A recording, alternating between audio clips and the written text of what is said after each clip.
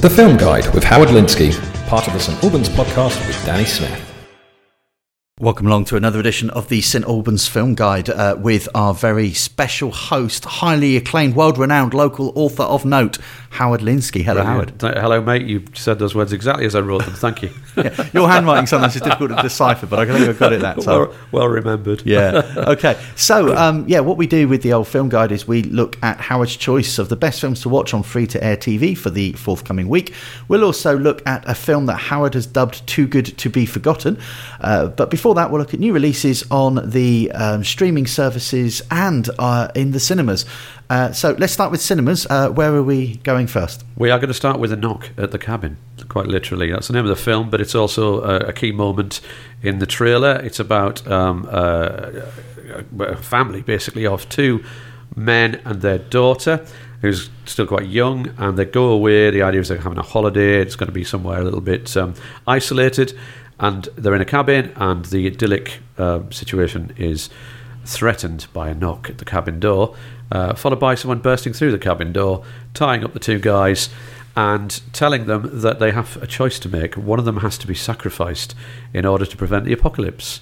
So it's a completely bonkers setup, as you might expect for a psychological horror film directed by M. Night Shyamalan. So yeah, there you are. He wrote the screenplay as well, based on a book. Some of his films I have enjoyed greatly, but the thing is, is this fair to say? He's variable, I think. But he's very much a one-trick pony, you know, and you know that his films will contain a massive twist, and and now I find myself watching his films looking out for the massive twist, and that more often than not I've spotted it early on. This will be interesting because apparently it's based on a book, but I believe he's changed the ending of the book, so maybe there's your twist. Right. But, yes, I know exactly what you mean by that, because of course sometimes you don't spot the twist. No, The Sixth Sense had a massive twist in the end. It's a fairly well known one. I'm not going to spoil it now. No, but it was very good. Then you also had The Village. The Village. Yeah, I guessed that in the opening minutes, but then sort of forgot I guessed it until right near the end when it came true, and I thought, yes, I thought that. And you know, and with these other ones as well, you know, you sort of. Yeah, it seemed to me like he did a TV series called Wayward Pines, which was based on a series of novels. I've heard of that, yeah. And it was very good. It felt a bit Twin Peaks-esque. It was set in a small town in that part of America, and so that it had that going on. I've learned over the years to avoid small town America, have you? I mean, normally if there's a small town in America, either there's something very devilish and evil going on, or there's a femme fatale in it who wants me to kill her husband. David Lynch isn't really the best sort of for the small town America tourist board, is he? Not really. No. But good for cherry pie and coffee, but not for small town America. That's it. But again, with that TV series that M. Night Shyamalan did, it was you know, you got a sense that there was this twist, and it was about an FBI bloke who suddenly wakes up in this little town, and he can't quite remember how he got there, or he thinks he can remember how he got there, but he can't seem to get out. And one of the things at the end of the first episode is he's driving on the road out for like hours, and eventually he comes to a sign that says "Welcome to Wayward Pines," and he's back in the town that he thought he'd left, and his partner went missing 7 or 8 years ago, his FBI partner, and she's there in the town, and it's.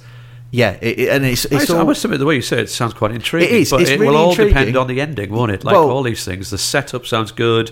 Well, the massive twist they revealed halfway through the first series, but in the series of books, it was at the end of the first book. There was 3 books, and it was the end of the first book that revealed the big twist. Right. But it's just like I say, I just feel with his stuff now, I'm watching it thinking it's going to be a little bit dark, it's going to be a little bit thriller-esque, and there's going to be a massive twist, and I'm spending all my time, all your energy trying to work out that massive twist, and not appreciating the rest of it. But well, I'd be interested to see what the reviews are like on this one. It's got Dave Bautista in it. Oh yeah, Guardians of the Galaxy, amongst other things, and he was also in the new Benoit Blanc movie as well, The Glass Onion. So he's done a few things with Daniel Craig. He was also in Spectre, wasn't he? Oh yes, he was, wasn't he? Yes, got kicked out of a train. And Rupert Grint's in it as well. I was going to say, that's the only other name I recognise in there. But there you go. Knock at the Cabin out on Friday the 3rd of February. Also out on Friday the 3rd is Puss in Boots, The Last Wish. Yes, a gritty film noir if ever I've heard of one. I'd almost forgotten actually that Puss in Boots is part of the Shrek franchise. That he was in that. So it's classed as the 6th instalment in the Shrek franchise. It is the sequel to the spin-off film Puss in Boots, where Puss in Boots clearly left the band and went solo. And I did, initially I thought... So popular because that one came out, 12 years ago? Yes, it took a while for the second installment. Gosh, was it that long? But you're absolutely right, 2011. And Shrek was 2004. Wow. Gosh, the years just fly.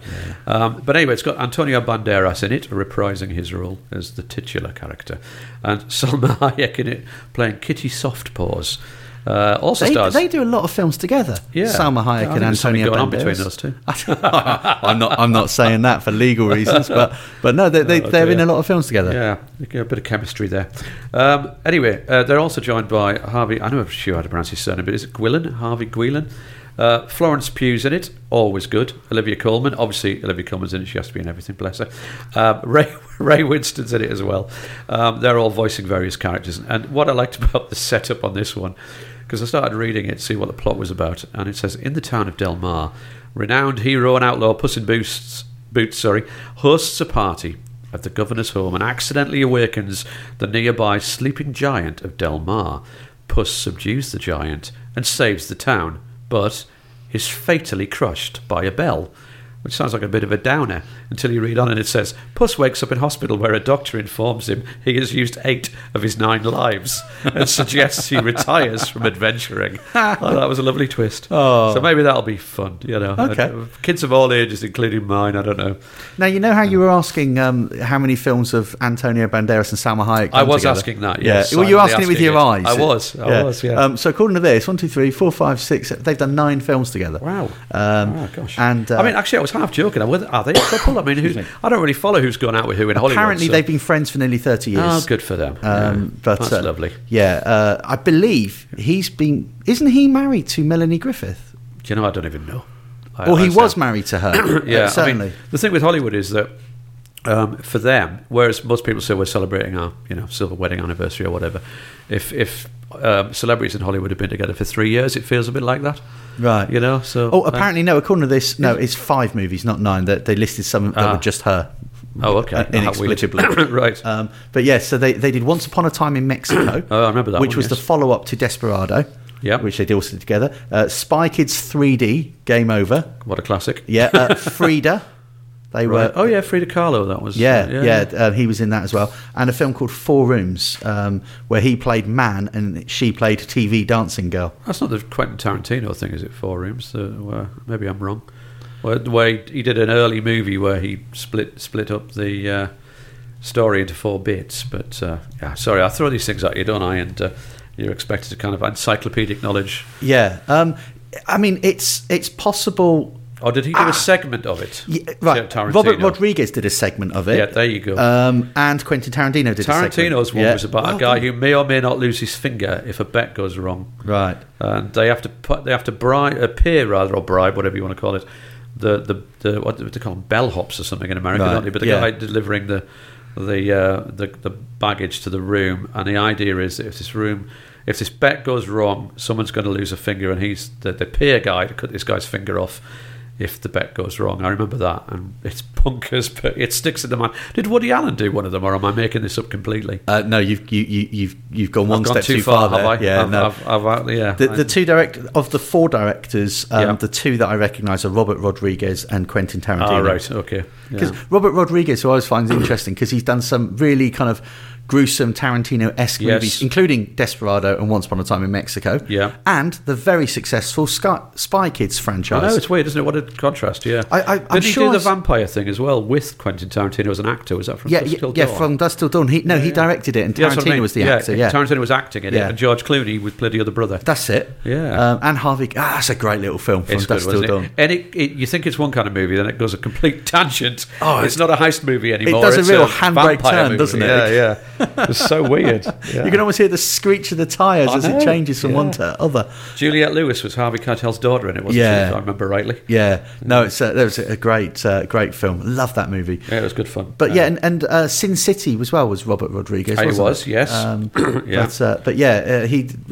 Very interesting director who...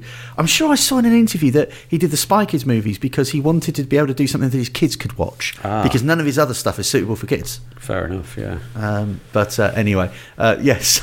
What a tangent. So I know, Puss what a in Boots, The fascinating Last tangent, yeah. Wish. Yeah. We were talking about that, weren't we?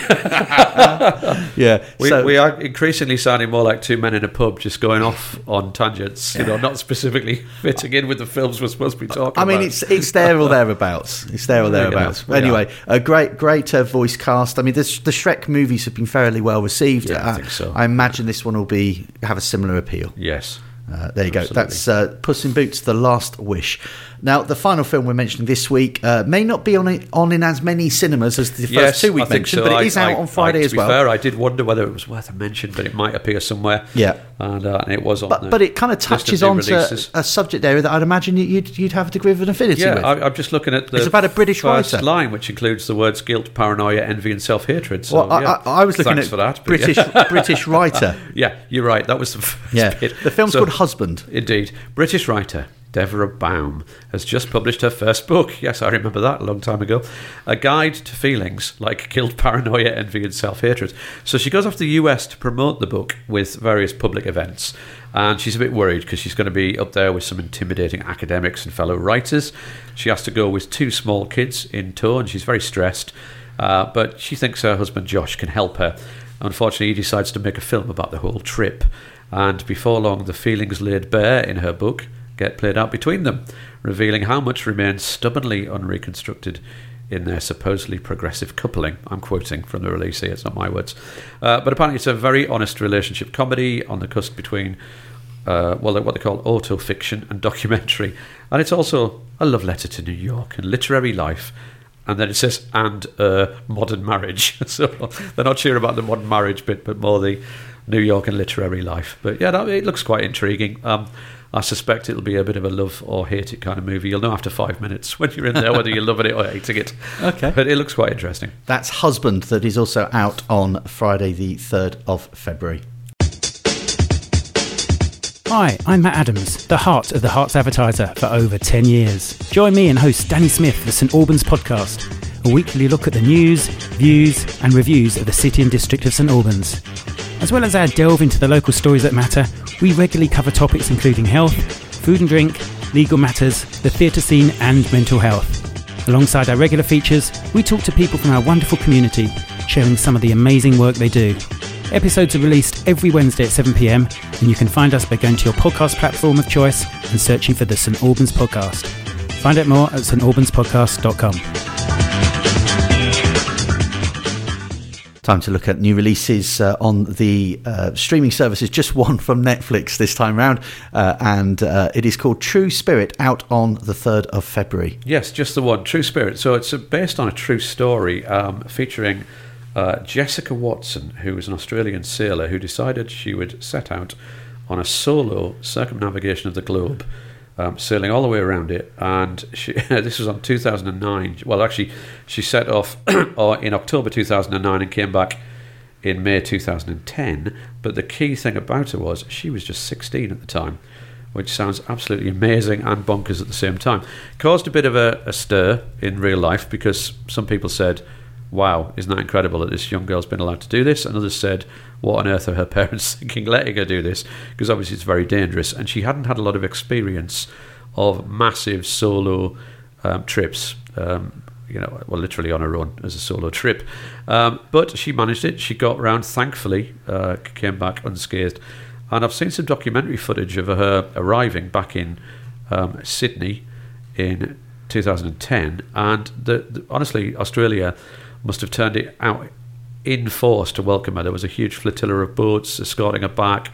Thousands of people turned up. The Prime Minister arrived as well to welcome her back. So she's a big story in Australia. I'm not quite sure how I missed it at the time. I must have been busy that day.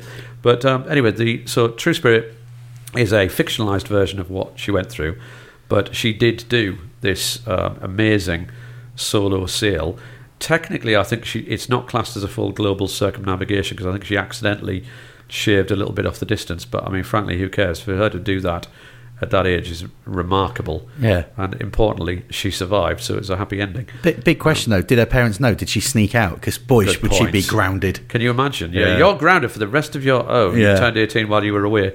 Actually, she was 3 days short of her 17th birthday when she came back. Wow. And I have a 16-year-old daughter. I mean, there's no way I would allow her to get in a boat on her own, going anywhere, let alone across the globe. So it's just, I mean, it's such an amazing thought that she did this. And I'm part impressed and part shocked she was ever allowed to. But I might even watch it, although I suspect that it might get a little bit more into the fictionalised version of what was going on in her head. But I think she did do a blog and wrote about it as well. So maybe it's pretty true to her original story, but it looks good. Okay, and it's got an interesting supporting cast, including Anna Paquin and Cliff Curtis playing her parents. Anna Paquin has been in loads and loads of things people know. Cliff Curtis is a name that not many people would know, but if you saw him, you go, "Oh, him from yes. that," Yeah, because he's in I do that a everything. lot. Yeah. He's in everything. Character actors are great, aren't they? You look at them and go, I've seen that guy in something, and you just have to Google them. Yeah, and and he's go, a guy. "Oh." He plays so many different ethnicities in movies, and I saw him in an interview once because he's actually from New Zealand, Right. and so I guess he's got Maori yeah. ancestry, but because he's somewhat dark skinned, Right. he gets cast for Middle Eastern and Asian sometimes, and all sorts of I wonder if different that'll things. continue though, because you know how people get a bit bent out of shape if you cast the wrong character.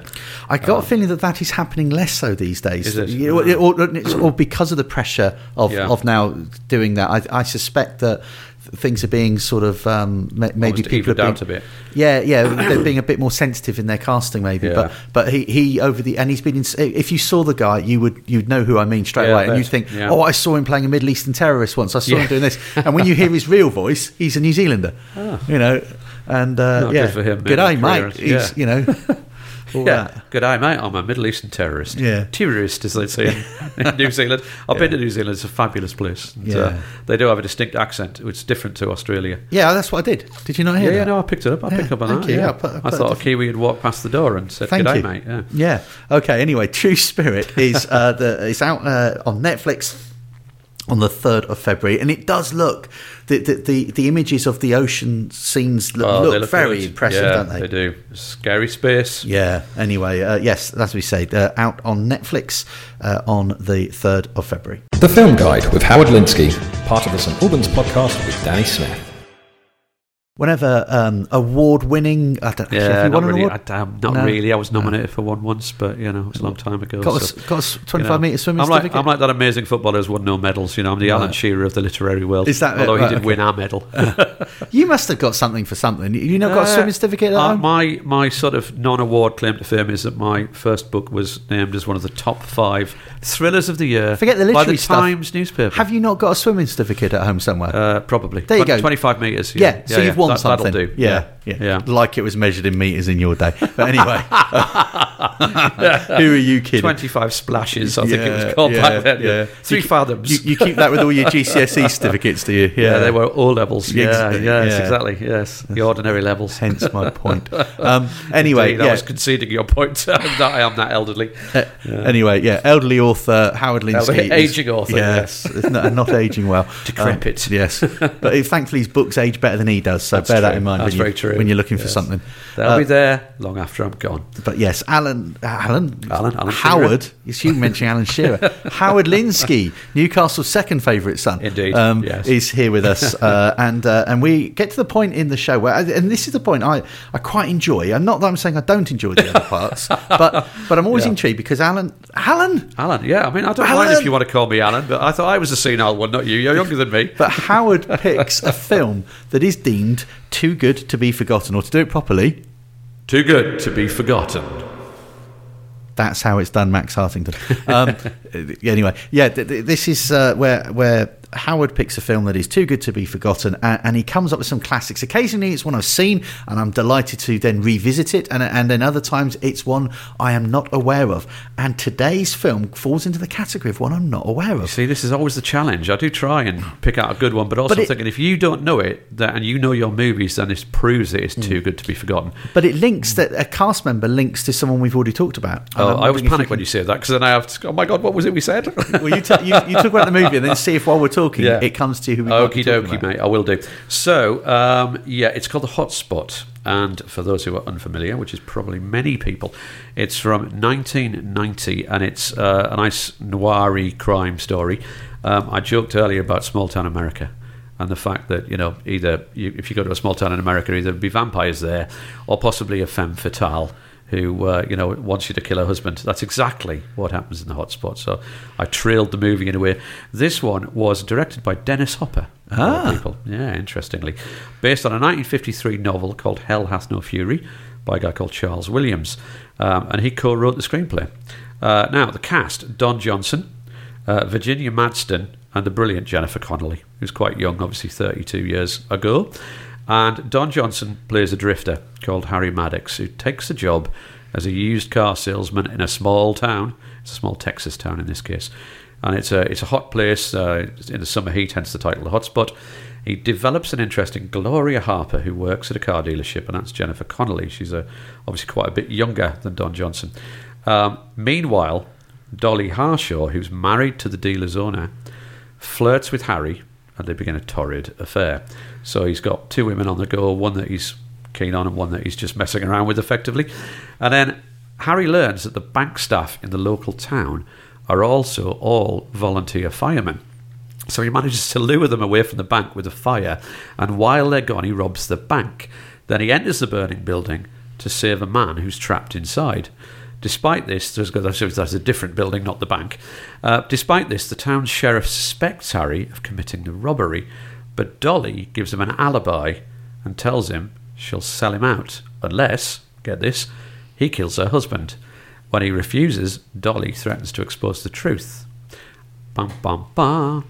And the husband ends up dead. And we take it from there. It's really, really good. So it's a very much neo-noir gem. I was going to say, so very neo-noir, that kind of thing. I do like that sort of thing. Sometimes it's done terribly, but sometimes it's done wonderfully.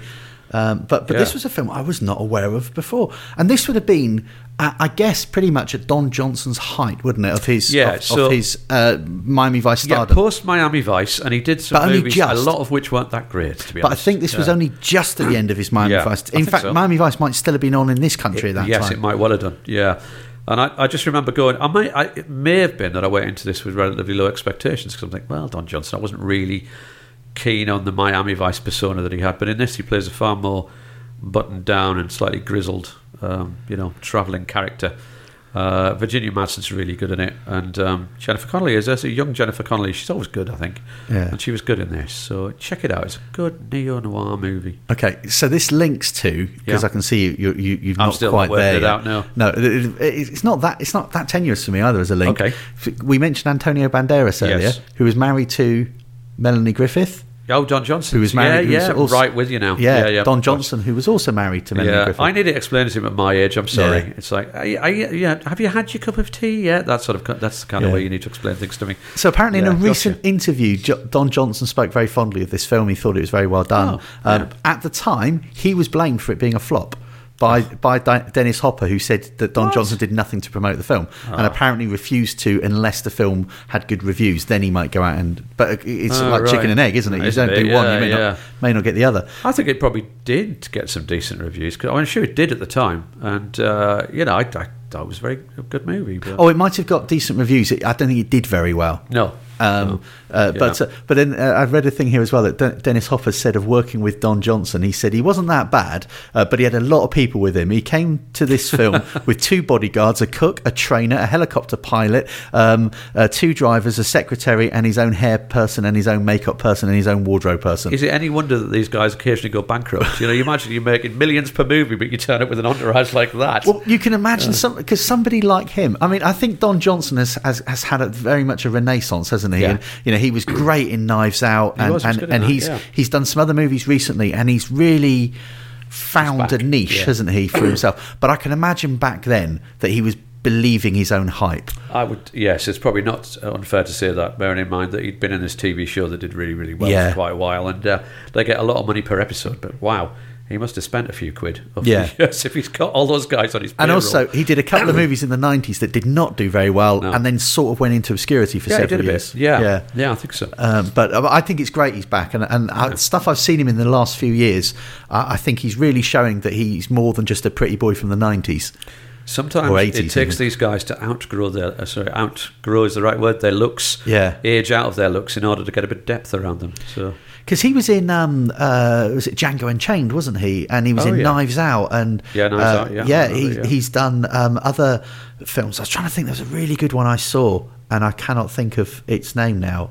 No, I'm looking down in a list and I can't see it there. that's the thing with his Cold in July. That was it, from 2014. And that was a really good sort of movie. And I'm trying to think who else was in it now. That rings a bell. Was that also crimey? Am I getting? Yeah. Yeah, I remember that one. And it had the Yeah. guy in it from Dexter. Michael C. Hall was in it as well. Right, yeah. But Yeah, Don it does Johnson ring played Jim Bob. Jim from the Waltons. And When Sam, Waltons go bad. Sam Shepard was also in it.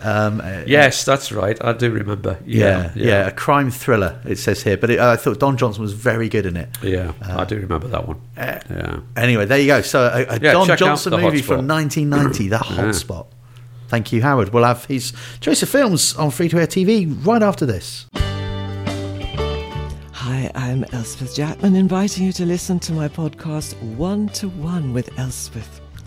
Find a local person with a story, and I'll be there to draw out all those little details you want to know about. If I'm fascinated, so will you be. Each week I'll be talking to an interesting character who has a tale to tell. And the beauty of it is you can listen whenever you want to. To find the podcast, go to your podcasting platform of choice and search for the St. Albans Podcast. Alternatively, go to stalbanspodcast.com/Elspeth. That's One to One with Elspeth, part of the St. Albans Podcast in association with the Hearts Advertiser. You never know, you could be my next guest.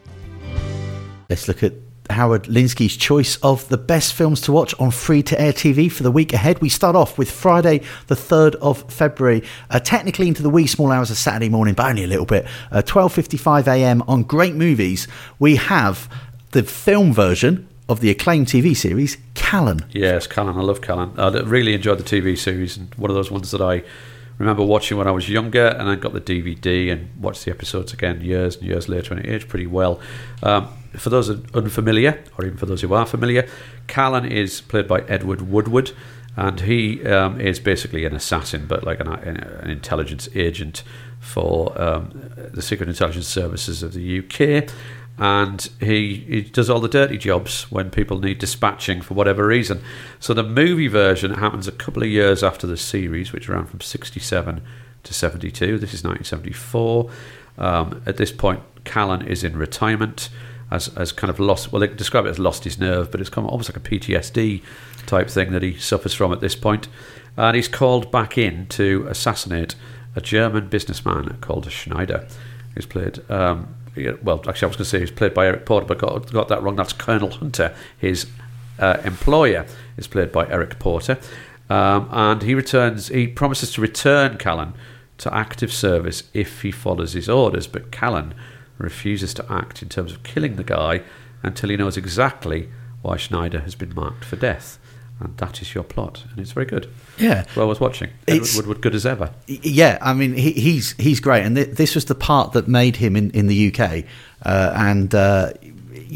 So this movie, I mean, it sounds a bit cheap these days, but it was actually a remake of the pilot episode. It was, so yeah. The story had already been seen by British audiences once, because they would have the mid 60s, I guess, 66. Because I think it started. I think Callan started out as a one-off thing on an anthology series, a Play for Today type of thing. Yeah, and this was the episode that they made that people liked, and they went. And so Callan had quite a good life. It went on for a while. Yeah. But yeah, it's worth checking out, this one. And in the early 70s, there was a slew of these sort of adaptations, weren't there, of popular TV series and comedies, but also things like The Sweeney. Yeah, and they were quite good. Movies, they were quite good. Yeah, Edward Woodward is very compelling, very good in the role. It's a really interesting role. He's not just some cold assassin. He's an assassin or agent with doubts.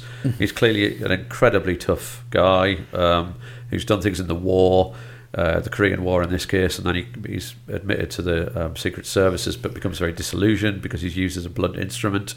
And he also, his character that he hangs out with, Lonely, is a fabulous creation as well. Yeah. The sleazy and rather smelly guy, Lonely, who has to come up with things to help Callan do his work. It's sort of connection to the underworld, wasn't it? Yes, that's right. It's a very well described phrase. Yeah. Now, I don't know if this is just me, but probably not, because I doubt it's an original idea, but it felt like Callan was a little bit like Harry Palmer on TV. Yeah. Because you're right, Michael Caine created Harry Palmer, or no, Len Dayton created Harry Palmer, but Michael Caine depicted him on the big screen, and he was like the opposite end of James Bond. Yes, the antithesis of James Bond. You know, that sort of. It's not glamorous. It's not about martinis, shaken not stirred, and women. And it's not about it. The fighting might occur in both movies, but there's a bit more glamour to very Bond. Low rent, wasn't he, in comparison? Yeah, and in shabby raincoat guy, you know, walking through the streets of London with rain coming down. It's that sort of thing. And Callan had a similar feel. Mate, I don't know if that's being a bit unfair on. No, I think you're right. I think the only difference being that the Callan character is way more of an assassin, whereas the Michael Caine, Harry Palmer character is equally, he's come out of prison, because I think Callan has a spell in prison before he becomes an agent. But he's less of the blunt instrument, more of a. He starts out in the black market, doesn't he? And the Harry Palmer character, and he's arrested for that. So he's got wits, and he's got an element of toughness about him, but he's not a full-on guy you wouldn't want to meet down a dark alley. He's more like vulnerable, I suppose. Yeah. Now, more recently as well, Callan has been adapted for radio. I don't know if you'd be aware of this. There's a production company called Big Finish who have been making a lot of Doctor Who audio adventures, and they all end up on Radio 4. And they also did The Prisoner recently, you know, the Patrick McGowan thing. And they've done Callan. And I cannot remember the name of the actor who plays Callan on the radio adaptations, but the guy who plays Lonely is Frank Skinner.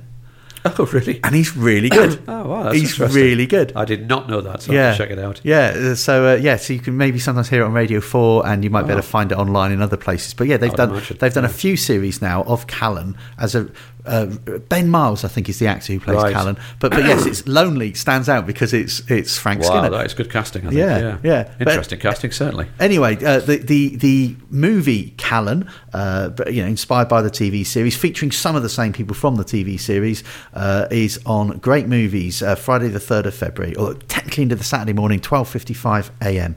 We move to a film for Saturday, which is technically into the wee small hours of Sunday morning. I'm sorry to keep doing this to you. There's at least 3 that are on after midnight, but you know, there's still a you wouldn't say you'd got up on the following day to watch it. You stay up to watch it. I think that's how you determine it. Is it a film you'd stay up for or get up early for? That determines it. So this is one you'd stay up late for. Saturday, very late Saturday night, 1:25 a.m. on BBC Two.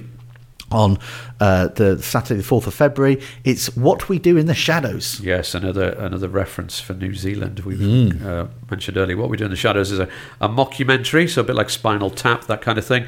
But it's absolutely brilliant. It's a horror comedy film, and it follows a flat share involving vampires. So the vampires that live together, and the documentary crew follow them around as they like you would, and it's some peril to themselves as well.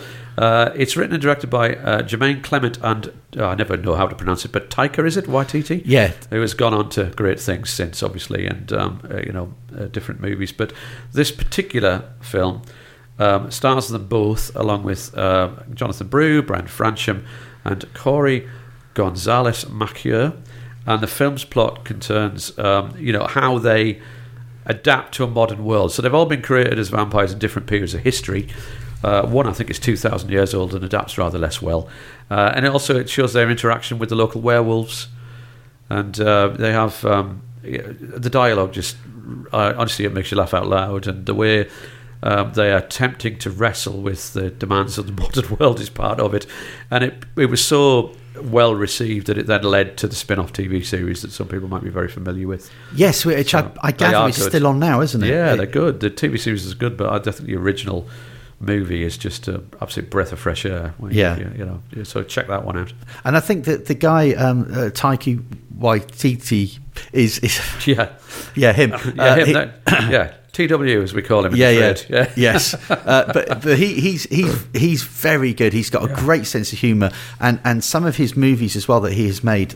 So he was, I believe, the people involved with him and the others, because there were two of them who wrote and directed it, were to do with the TV series that was very well acclaimed called Flight of the Conchords. Oh yes, yeah. I think it's the same people behind that. Right. But yes, after What We Do in the Shadows, he went on to do Hunt for the Wilder People, which is a wonderful movie with Sam Neill in it, and then Jojo Rabbit, which was quite a daring movie, wasn't it? Yeah, daring and weird in a sense. Yeah. The subject matter. Yeah. And then he's gone proper big because then he went on to do one of the Thor movies. That's right, and yeah. appears in it. So he's now also a voice actor in the Marvel Universe. He is the voice of one of the characters. Was it the Ragnarok thing that he did, or am I getting mixed up? Probably. No, I think you're right. I think he's. I think he might even have directed a couple of the those movies as well. I'm just trying to I quickly keep look doing down this his to put list. you on the spot. Yeah, he certainly did the most recent one from last year, Thor: Love and Thunder. Do you know what? And he did Ragnarok. So what was weird about that? I thought Ragnarok was very funny and very Yeah. good, and the most recent one not so. And I came out of that one going, "Oh, that wasn't as good," and I wasn't the only one. No. So opinion was a bit more negative on that, and I think he tried to overdo the comedy perhaps, and it just became pretty absurd. Yeah. I mean, obviously they're always going to be a little on the absurd side because we're talking superheroes, but Yeah. it just didn't work. But Ragnarok was hilarious, so I don't quite know what went wrong there. Yeah, he's also been involved with The Mandalorian, and he directed one of those and appeared. I Involved with the Mandalorian, the dating, or the TV series, The Mandalorian, and he is working on the TV series of Time Bandits, which is from the Terry Gilliam. the Terry Gilliam movie all those years ago. Yeah. And he's the director of the next Star Wars movie, whatever that may be. He's quite busy. Yes, and he seems to now be doing really big things. But this is kind of where he became most well known to most people, I think, was What We Do in the Shadows. Yes, that was a breakout for him, I think. Yeah, which is Howard's choice for Saturday. It's on BBC Two, 1:25 a.m. Technically into Sunday morning. Don't turn up a day early; you'll miss it. Yeah, good advice. But Sunday proper is we have the 5th of February, 9 p.m. on Film 4, The Iceman. Yeah, this is an interesting one because it is based on a true story and it's relatively accurate the way they've done it. So I don't know if you've heard of Richard Kuklinski, who's played by Michael Shannon in this one, very well played by him. So he was an interesting figure because he was basically a mafia hitman, but not your archetypal member of the Sicilian mafia that grows up in that world and his family are aware of what's going on. This guy was a family man with a wife and a couple of daughters, and they did not know what he was doing for a living, and he murdered dozens and dozens of people, and because he was very good at it, basically, and an absolute psychopath, and ended up going to prison for a very long time, never seeing his family again, eventually dying in prison. But this is the story of how he came to be in that world, and I suppose, like a lot of successful people at what they do, he got his big break to kill someone and got very good at it, and they kept employing him. So there you go, and it's for real. But a lot of victims of the man called the Iceman, Richard Kuklinski. Yeah, and Michael Shannon, I always think he's quite a sinister-looking character. He is. Whatever he does. Yes, even when he's playing just like the husband in something, he's still there's something about him, slightly unhinged look about him. He does creep me out a little bit, which I guess is good. Really, he shows he's got range. He's got depth. Particularly when he's playing a character like this. He's got. He's believable, I suppose. Yeah. Testimony to his talent, not his weirdness. Sorry, Michael, but there you go. I'm sure you're very nice in real life. I'd buy you a pint. Yeah, absolutely. I wouldn't dare not buy him a pint. No, he looks like a big, imposing character, doesn't he? He does, yeah. Anyway, that's The Iceman, 9 p.m. on Film 4, Sunday the 5th of February. We move to Monday the 6th of February, 9 p.m. on ITV4. It's all about the fours. And it is. The first of 4 movies, this one Indeed. as well, so another 4 in there. It's the original 1979 Mad Max. Yeah, I just thought, I haven't seen it in ages, but I seem to recall it maybe not at the time, probably on VHS slightly after the time because I wasn't that old. But so I couldn't get into the cinema for this one, but it was the original Australian dystopian film that then spawned numerous sequels up until relatively recently. This is the one played by Mel Gibson, so he plays Max Rokitansky, who is a police officer turned vigilante, and the idea is that society's near to collapse at this point. particularly because the cost of things like petrol has gone rocketing. Imagine that. Imagine that, yeah. I mean, probably I would imagine the cost of heating went up and everyone was probably on strike, you know. so, yeah, we're getting there. We're close to Mad Max at the moment. But anyway, he plays a tough cop, and basically it's, I suppose, a vigilante kind of thing in a way. Yes. He avenges people who are killed, including members of his family. Well, it's his own family, isn't it? Yes, and his partner, a partner or colleague in that sort of police force that he's part of, because it's a sort of underfunded, almost amateur-style police force that they're part of, and he has a fast car that he's given. Isn't it basically like bikers kill his wife and his kid, and he goes berserk? Yeah, it's like Death Wish, but in the Australian desert rather than New York. Yeah. He goes a bit nuts. And that whole post-apocalyptic wasteland has never looked like more sparse and scary and effective than in this movie. Yeah, big open spaces, and obviously it went on to be massive. And I suppose it's a bit like a low-budget movie like The Terminator, where it does so well that it then spawns much bigger Hollywood-style sequels and makes stars out of the leading man and the director. Yeah. To an Miller extent as well, I think it probably bears comparison with the Fast and the Furious. The very first movie was low budget, was relatively unknown stars, and yet the last one you told me they shot scenes on the moon. That must have cost a lot of money. Yeah, I mean that. To be fair, I think it's probably the worst film series that's ever existed. But I seem to be wrong because everyone loves them. I couldn't hold my hand up. I've never seen any of them because it's not really my thing. The first one. I'm not being snobby. I just wasn't very interested in these cars flying around. It massively jumped the shark because the first one was about street racing and street racers, and then an undercover FBI agent who's trying to infiltrate the gang. But it went well. It's become kind of Mission Impossible-esque. They get sent out on missions now all over the world, and it must be in their defence after a few movies. You say, well, how on earth are we going to take this to the next where can level? We go next? What do they do? Join the Foreign Legion? Exactly. But Mad Max, what a great film. Wonderfully directed by George Miller and an outstanding performance from Mel Gibson. And I have a little shout out as well, because I talked about this movie recently. Mention that bit next. So let me just say, Mad Max is on 9 p.m. on ITV4 Monday the 6th of February. But as a bonus treat, you are mentioning another movie on Monday as well, aren't you? Bonus track, To Live and Die in LA, which I can't pronounce apparently.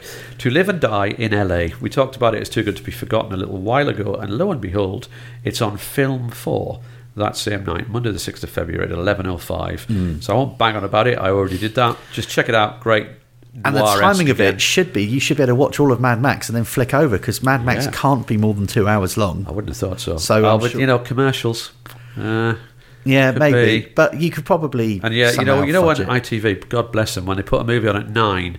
And it doesn't end until nearly midnight because they've sandwiched the news in the middle as well, and 14 commercial breaks. There is that, but it's on ITV4, so you probably don't have the news. But nonetheless, Film 4, To Live and Die in LA. Check them both out. Is 11:05 on the same night. 2 for 1 there on Monday.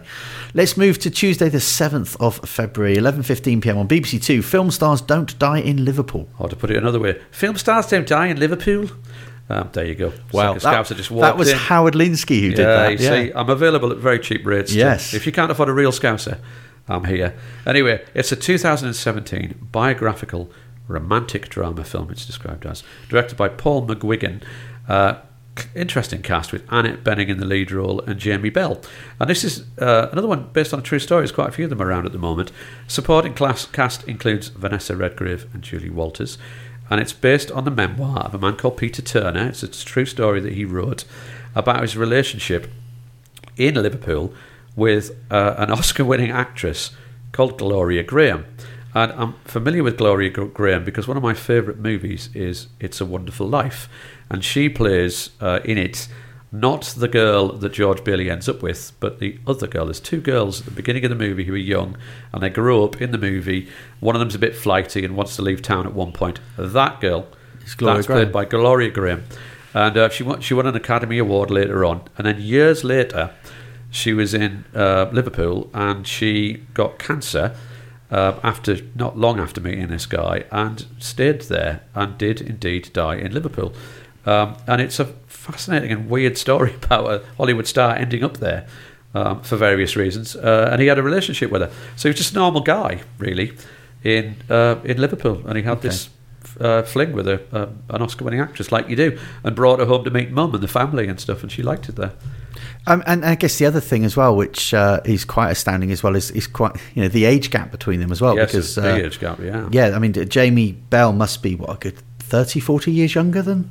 Probably, yes. I think it must do. And I think the maths in terms of the real relationship was not that dissimilar. I think there was 25 years between them at least, possibly more. Yeah. She'd had quite a life. I think she also, weirdly, from memory, and I don't think I've got this wrong, she married a guy at one point before this and then had a relationship with his son, which caused some consternation in their household. And I think she might have even married the son at one point, but she definitely had a relationship with him. So she lived pretty hard and fast, I think. And, 28 years between Jamie Bell and Annette Bening. What the age gap is between the characters, I don't know. I think it was similar. Yeah. Because I did read up about it at the time, 5 years ago when the movie came out. And I have seen the movie. It's worth a watch. It's interesting and quite. And Annette Bening's very good, and Jamie Bell's good too. Yeah, and Julie Walters is in it, isn't she? That's right. Yeah. Okay, that's Film Stars Don't Die in Liverpool, which is Tuesday's movie, 7th of February, 11:15 p.m. BBC Two.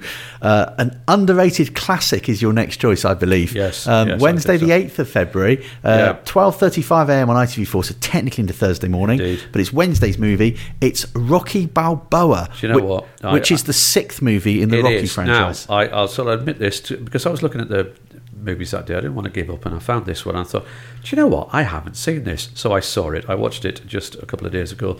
And because the reviews are great on it. And my view on the Rocky movies is that the first one was brilliant. Second one was okay. It was pretty good. Third one, all right, Mr. T, fine. Then it got just silly. Number 4 and number 5, I didn't even watch 5. It got slated. So the idea behind this one was that even Stallone was unhappy with Rocky V, which came out in 1990. So this is 16 years later, 2006.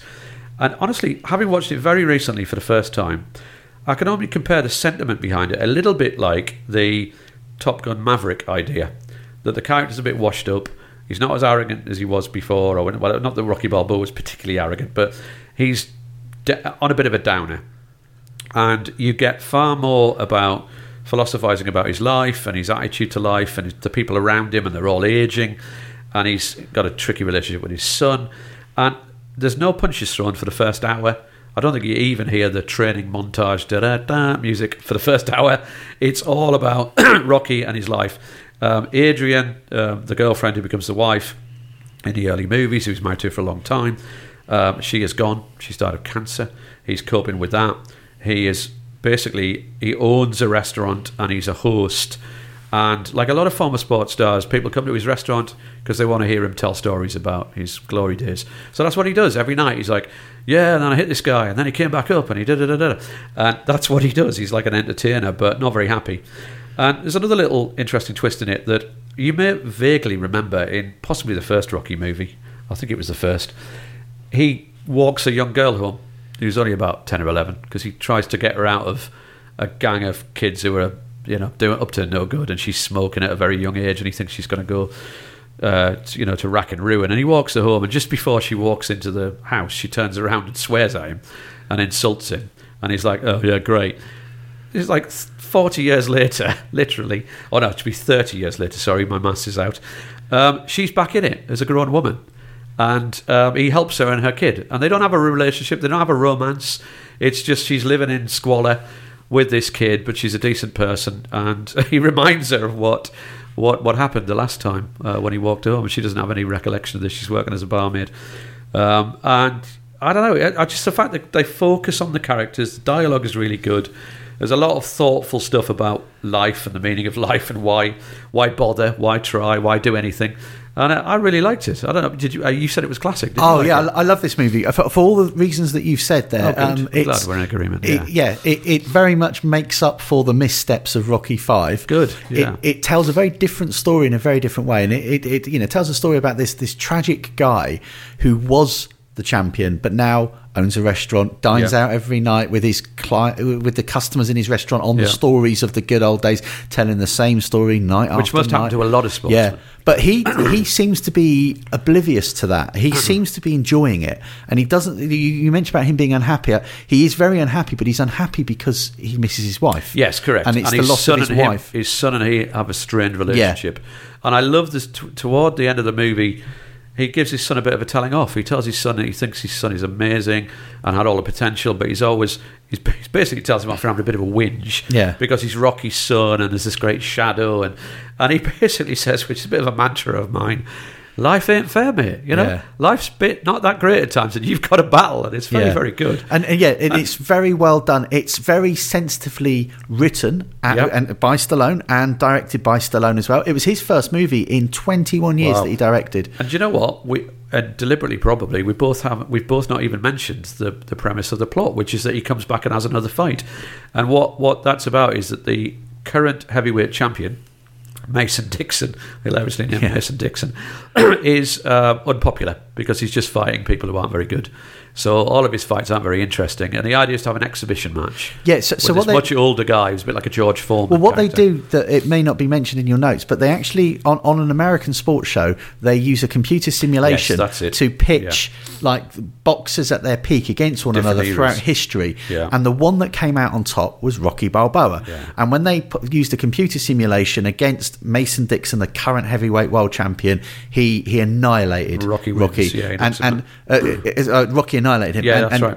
And so he's kind of saying, oh, that's ridiculous. That's and then rubbish. before you know it, it's slightly ridiculous that but Rocky comes back into the ring. But I saw Stallone in an interview at the time saying it was no more ridiculous than when George Foreman. Yes, I just said George Foreman. Yeah. He was. I mean, he really. He came back when he was in his 40s, but he went on for quite a long while. Yeah. And he was a grandfather when he stepped back into the ring, and fought against 20-year-old Mike Tyson, who incidentally is in the movie playing himself. Yeah, there's a great cameo of him sledging the current world heavyweight champion. Yeah, and also the fact. So he brought back that character Little Marie from the very first movie. He was only in the scene for like a minute, the first movie. Different actress, but brought her back. But the other person who works in his restaurant, who is his. I don't know what they call them in America. Is it the bellboy or something? The guy who does washes all the dishes. Is a character called Spider Rico, who was the very first person in Rocky that he fought. Because you see him in a local bout, and he's fighting against Spider. And Do you know it's the what same I love? actor. So I'm glad you knew that, because I watched it, as I said, just 2 days ago, and there was references to him fighting, and even the brother-in-law who's in it again a lot. In the movie, he said, "Did you knock that bum out once?" And and he eats every night for free in the restaurant. And in the end, halfway through the movie, he starts doing the washing up. And Stallone's character Balboa's like, "What are you doing?" He goes, "Let me do the washing up at least." And he's gone all religious as well. And the former boxer. It's some lovely touches, and that's why it reminded me of Top Gun Maverick, the way you bring back characters 30 odd years later. And they're there, and you're like, "Oh yeah, I remember that guy." Yeah. So he does that 2 or 3 times. Yeah, and it works really well. And if you're a fan of the original one, it really pays homage to it, doesn't it? Does. Because it's very similar. It honours your fandomness, or whatever the word would be, because it's even those the people bout back. when they treat it like, well, Rocky, you probably you can't do this and you can't do that. So what you've got to do is quite limited. Yeah. You've got to take as many punches as possible and knock this guy off his feet. You just got to hit him hard. Yeah, because you're going to get absolutely pummeled.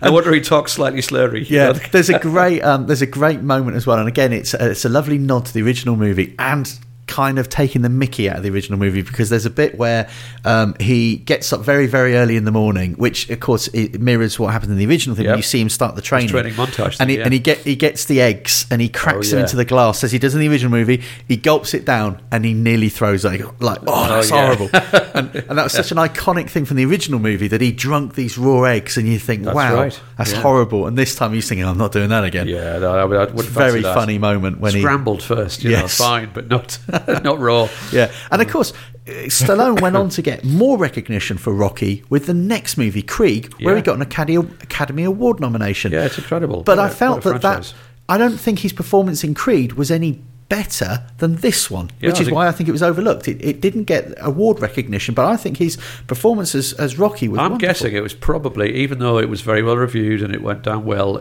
2006, back then, because of the spectre of the previous Rocky 4, Rocky 5 hanging over it, it probably wasn't given the mileage it should have got. I think you're right, and it did win an award for being the biggest surprise of the year, because I think it was well believed that this is just going to be rubbish. Why is he coming back to this after 16 years or so? And it was surprising, and I thought it was very human. And again, it made me feel exactly the way I felt when I saw Top Gun Maverick. I was actually not a massive fan of the first Top Gun movie, because the characters were all incredibly arrogant.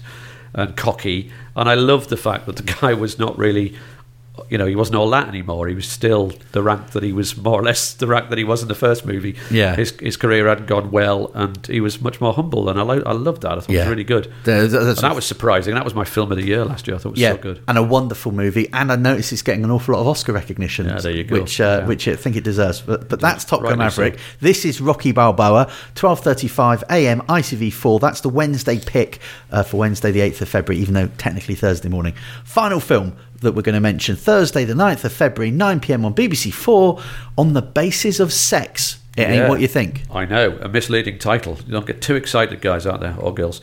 On the Basis of Sex is a 2018 American biographical legal drama film, and it's based on the life and early cases of Ruth Bader Ginsburg, and it was the case that made her name, really. She became the second woman to serve on the United States Supreme Court. Died very recently, actually, and very sort of under very public circumstances, because it was all the controversy surrounding who would take over from her and whether it would be one of Donald Trump's picks. But that's not what this movie is about. This is about her life trying to get on in the legal world at a time when it was extremely difficult for a woman to do that, and taking on a case that became a massive test case for women's rights. And the lead role is played by Felicity Jones, who I think is always very, very good. She's great, She's isn't she? a good actress. Yeah. Armie Hammer's in it, Justin Theroux. I'm trying to think of other names you may or may not know. Bates. Kathy Bates, obviously. And I always check with you because you always know guys I've never heard of, because you will have seen them in something and stored it in your photographic memory. But there's a reasonable ensemble cast supporting her. But Felicity Jones is the main lead role in this, as the aforementioned Ruth Ginsburg.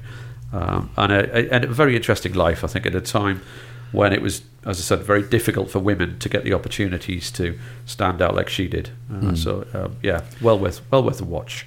The other name that people might know from it was Sam Waterston, who was in The Killing Fields and Law and Order on TV and things like that. He was in that, actually. But even though I did put it in my notes, but I missed it even reading back through my notes. It's age. It's taken over me. Okay. My eyesight's good as well. That's On the Basis of Sex, 9 p.m. BBC4 on Thursday the 9th of February. Howard Linsky, which of those films would be your film of the week? I'm going to go for Rocky Balboa. So let's go. It'd be interesting if you didn't, given that was the one we spent the longest talking about. I get all enthused by. Yeah. Okay, that's Howard's film of the week. The choices that Howard has suggested for the films to watch on free-to-air TV are in the episode notes right now.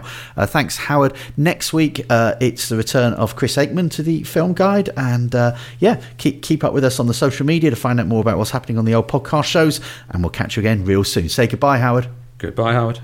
I knew you were going to do that. That's Original. why you teed me up for it.